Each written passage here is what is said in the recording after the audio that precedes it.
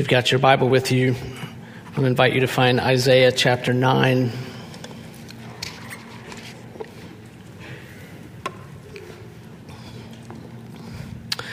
Old Testament book of Isaiah chapter 9. We're going to be right at the beginning of chapter 9.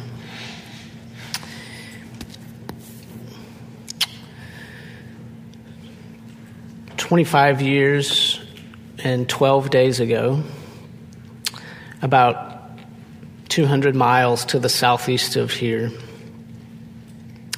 I heard the words that we're about to read together, and it changed my life forever.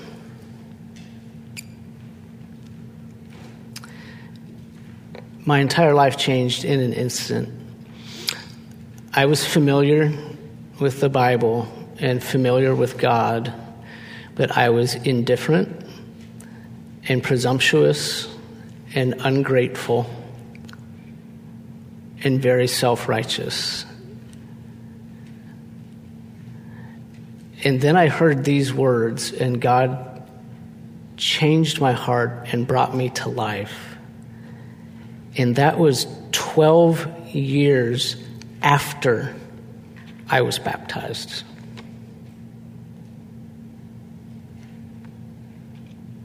God's ways are mysterious, and His word is power, creative power. I was a sophomore in college.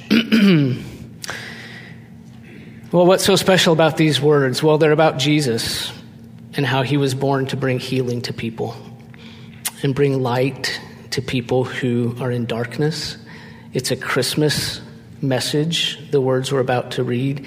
It's about the coming of the light into a dark world on a healing and saving mission. So let's let God speak, okay? Isaiah 9, verses 1 and 2. The theme today is Christ was born to heal. If you're able to stand, let's stand for the reading of the word. This is Isaiah chapter 9, beginning in verse 1. "But there will be no gloom for her who was in anguish. In the former time, He brought into contempt the land of Zebulun and the land of Naphtali. But in the latter time, He has made glorious the way of the sea, the land beyond the Jordan, Galilee of the nations. The people who walked in darkness have seen a great light. Those who dwelt in a land of deep darkness, on them has light shined." Wow. Lord, thank You for this beautiful word that points to an even more beautiful Savior, the incarnate Word, the Lord Jesus Christ. I pray that You would bless the word with all of Your creative power to do for everyone what You so graciously and unpredictably did for me and have done for me and for so many others. We love You. We pray in Jesus' name. Amen. All right. I invite you to have a seat. I'm going to talk a little bit about healing today. This theme of Christ being born to heal. It's going to take a minute to tease all that out because the word heal or healing is not in the passage that we just read, but the theme is here. And the first thing we want to say, this is really just a high-level observation before we get into the text itself. And this is the first point in the outline, if you've got that, if you're following along. The first point is just to say something about the plan for healing, how it is God's plan to heal His people. God's plan for His people is healing. This is something that's proclaimed throughout the Old Testament, including here in the book of Isaiah. Isaiah is a really long book, 66 chapters. But within those 66 chapters, we can identify different themes that carry through the whole book. Okay, now, let's talk about Isaiah's negative theme and then his positive theme. Negatively, his theme is rebellion. See that word all through the book of Isaiah. Negatively, the theme is rebellion. Isaiah begins his prophecy famously with the idea of the rebellion of Israel. Hear, O heavens, Children have I reared and brought up, but they have rebelled against me. Chapter 1, verse 2, right off the bat. I've brought up children, they're in rebellion against me. Those are the opening words of his prophecy. Rebellion is his negative theme. And we know something about that. It's a rebellion that we've all participated in. Positively, Isaiah's theme is healing. Healing is a positive thing. Healing is a good thing. God's people are rebelling, but he will heal them. That idea is prominent toward the beginning of the book. We see it in chapter 6 prominently. It's prominent toward the end of Isaiah's book, chapter 57. God says in chapter 57, I have seen his ways, speaking of Israel. I have seen his ways, but I will heal him. I will lead him and restore comfort to him in his mourners.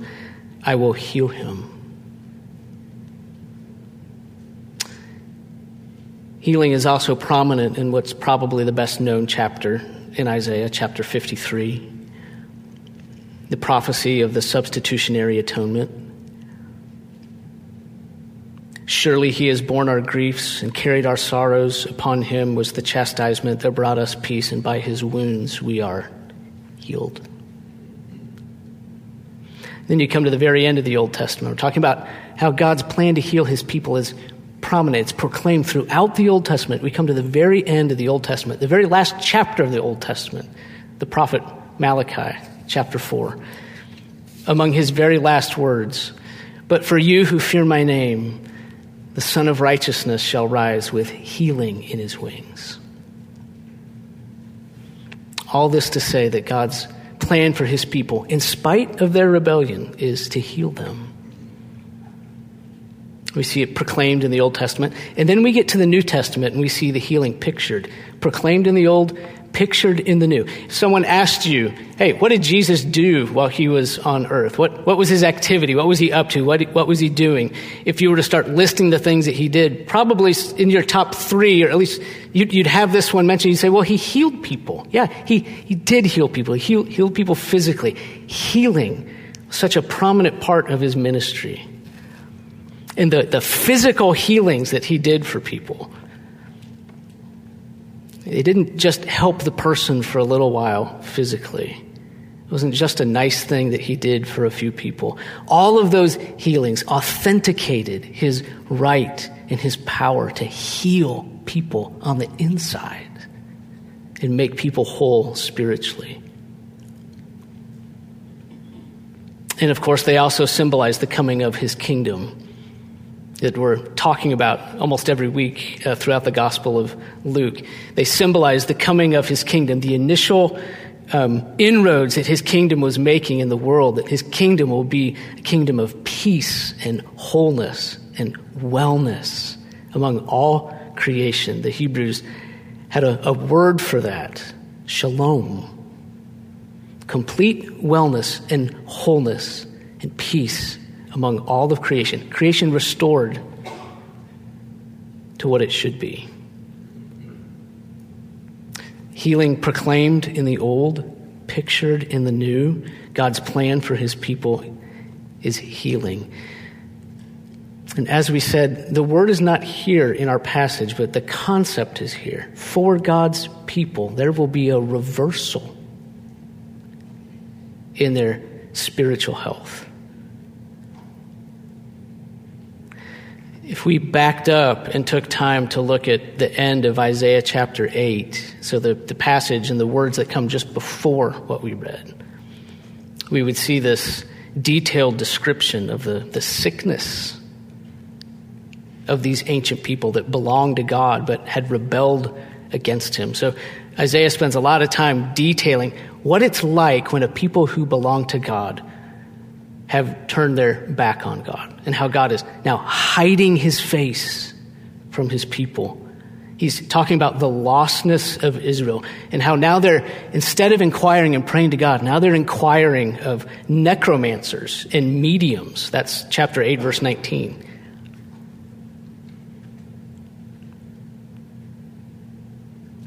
He's describing this life apart from God, the vast, depressing, empty contours of life without God.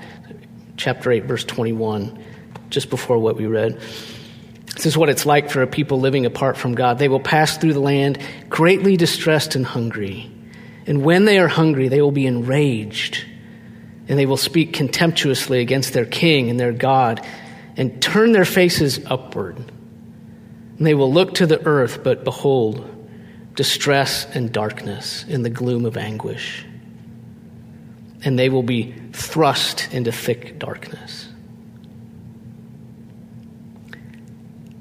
And then chapter 9 begins.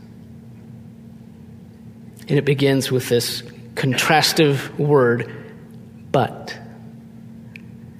They will be thrust into thick darkness, but something is going to change. God's people are in rebellion. They're suffering the consequences. There is gloom and there's anguish in life apart from God. He's hiding his face from them. They will be thrust into thick darkness, but there will be no gloom for her who was in anguish. See, those words in verse 1 of chapter 9 are borrowed from the end of chapter 8. And remember, the chapter divisions are not original. There are no chapter divisions in the original text. There will be no more gloom and anguish. Before there was gloom and anguish. But there will be no more gloom and anguish. And now begins what we would have to call the incomparable chapter 9. Isaiah chapter 9 that Handel borrowed so heavily from for his oratorio, The Messiah. And by the way, that's where I heard the words when I mentioned a moment ago that I heard the words 25 years and 12 days ago. I was listening to that performance. I was part of that performance, a tiny little part. And this is the chapter that gives us, for unto us a child is born. Later on down. We're not studying that today, but chapter 9 begins with the promise of healing. There will be no gloom for her who was in anguish. In the former time, he brought into contempt the land of Zebulun and the land of Naphtali. But in the latter time, he has made glorious the way of the sea. In the land beyond the Jordan, Galilee of the nations, the people who walked in darkness have seen a great light. And those who dwelt in a land of deep darkness, on them has light shined. God will heal his people. And the gold of these first two verses of Isaiah 9, the gold of this passage is the description of how God is going to heal his people. That's the great contribution of these two verses. How is God going to bring healing to this lost people? So let's look at it. How is he going to do it? And these are the last 2 points.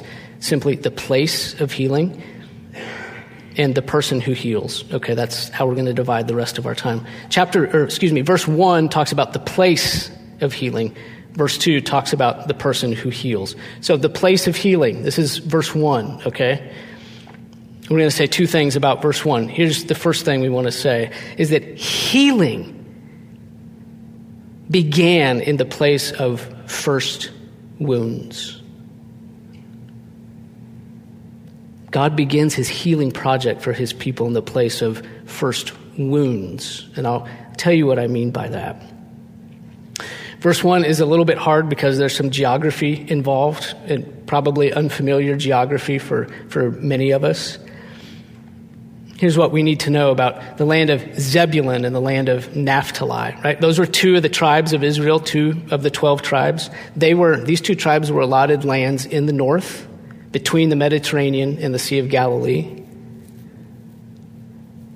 So, northern territories. When Israel's enemy, the Assyrians, attacked, when their enemy came upon them and overthrew the kingdom of Israel, the northern kingdom of Israel. So we're talking about the year 722 BC. When the Assyrians attacked, when it all ended, these 2 territories were the first to be struck by the enemy. Zebulun and Naphtali, the first 2 to go down. When we read in verse 1 that in the former time he brought into contempt these 2 territories, And we wonder, what does that mean that he brought them into contempt? What is that talking about? They were the first tribes to have to leave the land. They were the first tribes exiled. The Assyrians took them first. And they were the first to have foreigners resettled in their territories. That's the contempt that's being spoken of here. We might think about a group of school children. You may have been one of these groups before. A group of school children who are all misbehaving. They're all doing the wrong thing, but the teacher turns around and only sees one of them misbehaving. And that one gets detention.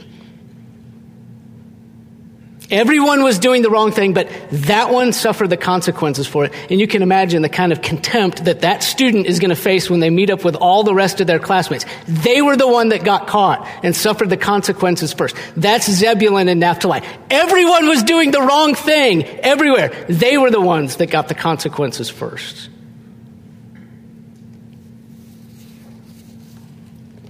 But here is the wonderful thing and the surprising thing that Isaiah reveals here. They who were the first to be punished would also be the first to see the glory of God.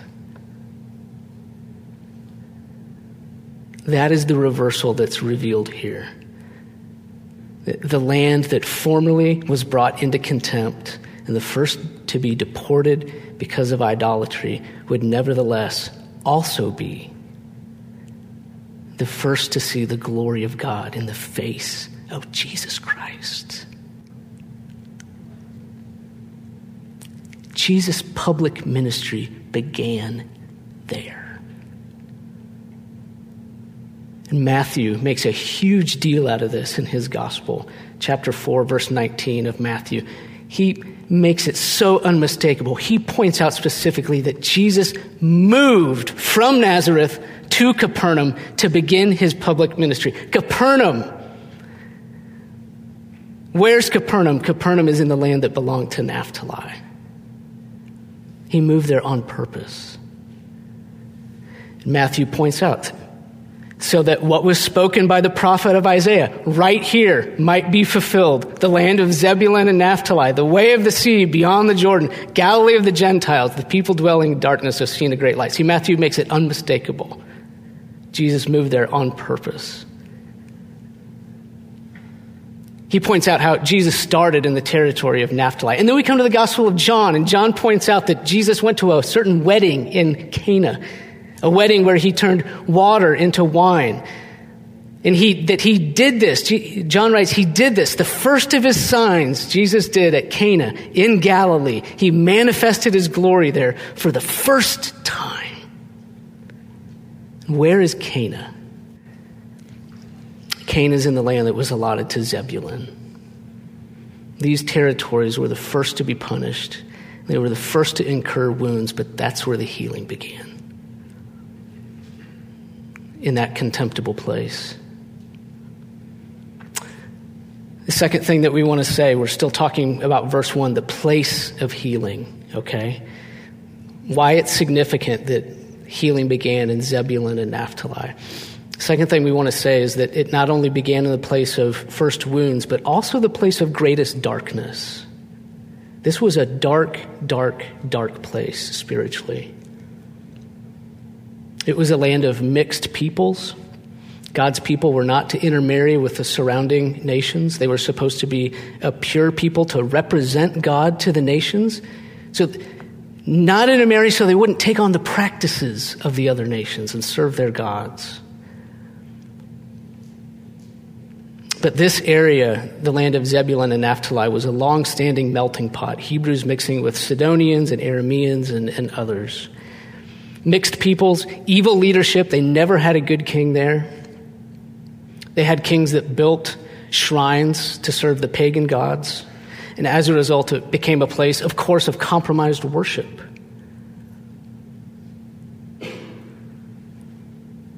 From the time of the Judges, you can read about this in Judges chapter 18, the Danites set up their idols in the city of Dan. Remember that story from the book of Judges? So Don't confuse the territory of Dan with the city of Dan. There's a territory of Dan that was allotted further south, but the city of Dan was built in the territory of Naphtali. That's where Jeroboam created the golden calves and set them up, and people would go and worship the golden calves. So almost from the very beginning, the people up in that area were compromised in their worship. They were serving idols instead of worshiping God. And the light of truth had been absent from this area for so long. Almost from the beginning, God was rejected. It's the great spiritual darkness of that place, and it was in this dark place that God chose to begin his healing work. Now, we've done a lot of work to get to this point, to ask the question, okay, what does all this mean for me? What does it mean for us? What does it mean for us that God accomplished his healing in this way by starting in the place of shame and in the place of greatest darkness? Well, one of the things that it means is that God can handle the shame and the darkness of your life and of your former life. If you are paralyzed from the shame of the things that you have done and the things that you have thought, bad decisions, bad actions, dark, dark, dark things.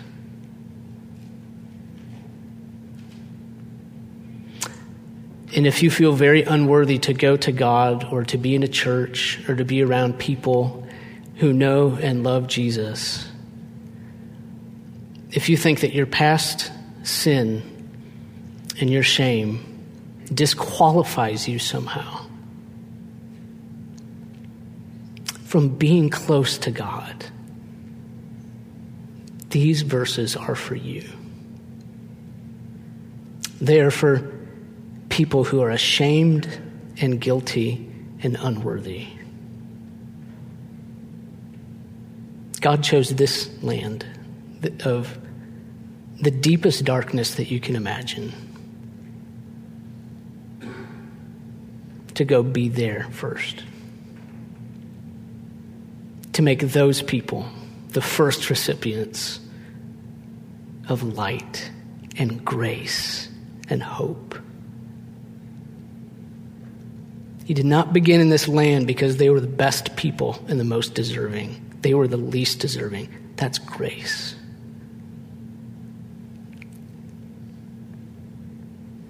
He started there because it was the place of deepest darkness.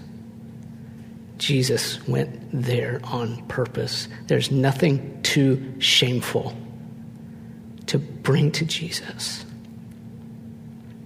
Nothing that you have done surprises or shocks God. You have not done anything that has not been done before you. God has seen it all. He has seen the darkness of it all and in all of us, and he sent his son into our darkness. The son came anyway for that very reason. That's the Christmas message. God moved into the darkest place, the place of contempt and shame, and let the light of his life shine there first. God loves you and sent his son for you to heal you and make you well and make you whole. Jesus is a healer. He comes to restore and not condemn. He comes to save and restore your relationship to your Heavenly Father that you were not designed to live apart from. And now we're talking about our final point. We've transitioned from talking about the place of healing to talking about the person who heals. Jesus is the light that's spoken of in verse 2. When Isaiah writes, "On them has a light shined, The people that walk in darkness have seen a great light. He's not talking about light waves. He's not talking about a star or a big ball of gas.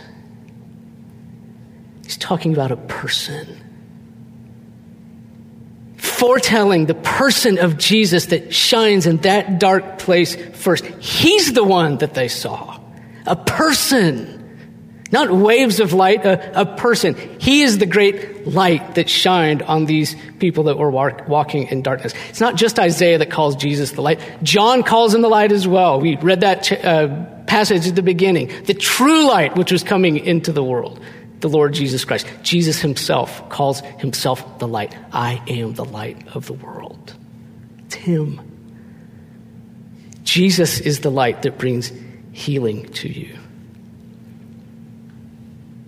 And the only other thing that we'll say about this light is that by design, God has chosen to heal you of your sinful and rebellious life apart from him. He heals you not by a guiding inner light, but by an external light.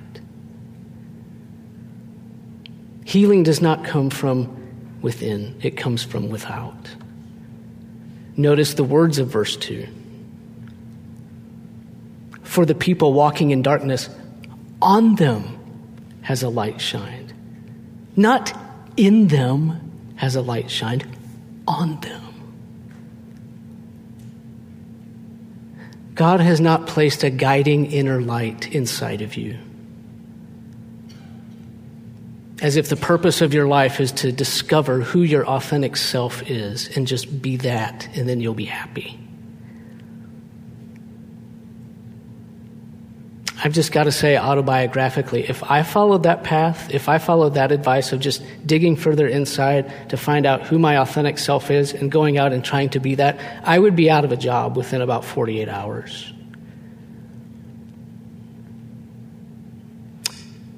And I'd be pursuing a path that I thought would bring fulfillment, but it would bring depression and it would ruin my life. That's what would happen if I followed my guiding inner light. If anything good or anything healing in my life is going to happen, it has to be because an external light shines on me and heals me. The heart inside of me and inside of you is a liar and a God rejecter and is not to be followed. That's why God sends this glorious light of Jesus. Jesus is that light. He is an external light. And don't look for satisfaction or direction or healing inside of yourself. It's only as we look to the healing light that God provided that we are made well. And I want you to be made well. And the answer that you've been looking for is Jesus of Nazareth.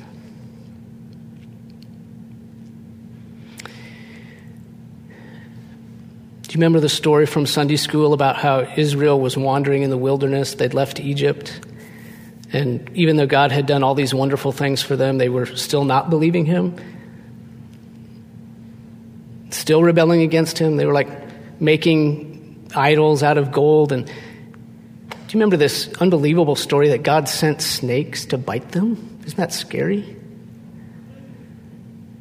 Fiery serpents, we read. God sent fiery serpents to bite them, and people were dying. And God told Moses, here's what I'm going to provide to deal with this. I want you to make a snake out of bronze, and I want you to put it on a pole, and I want you to lift it up in the air. And everyone who's bit by a snake, when they look at the serpent that's on a pole, will be healed and they will live. What is that? Why is that the remedy? What is God doing?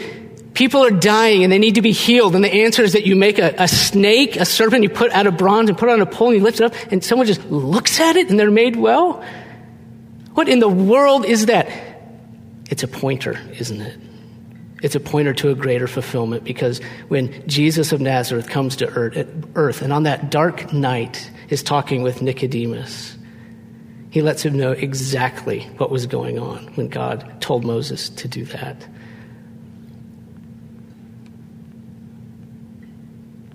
He was saying to Nicodemus, that's me. That's my ministry to people. I'm going to be the one who's going to be lifted up. And if anyone looks at me, they will be healed. Not physically, but spiritually. As Moses lifted up the serpent in the wilderness, he said, so must the Son of Man be lifted up, that whoever believes in him may have eternal life. That's how you're made well. We've all been bitten by the great serpent, Satan, suffer the effects of this sin. We're all dying. And the only way to be made well, whatever you may think of God's remedy, the only way to be made well from this sickness of sin and death is to look at the one who's been lifted up for you, to simply look and believe. If you're hungry, if you're ashamed, if you're guilty, if you're wandering, look to the one who was lifted up for you, the Lord Jesus Christ.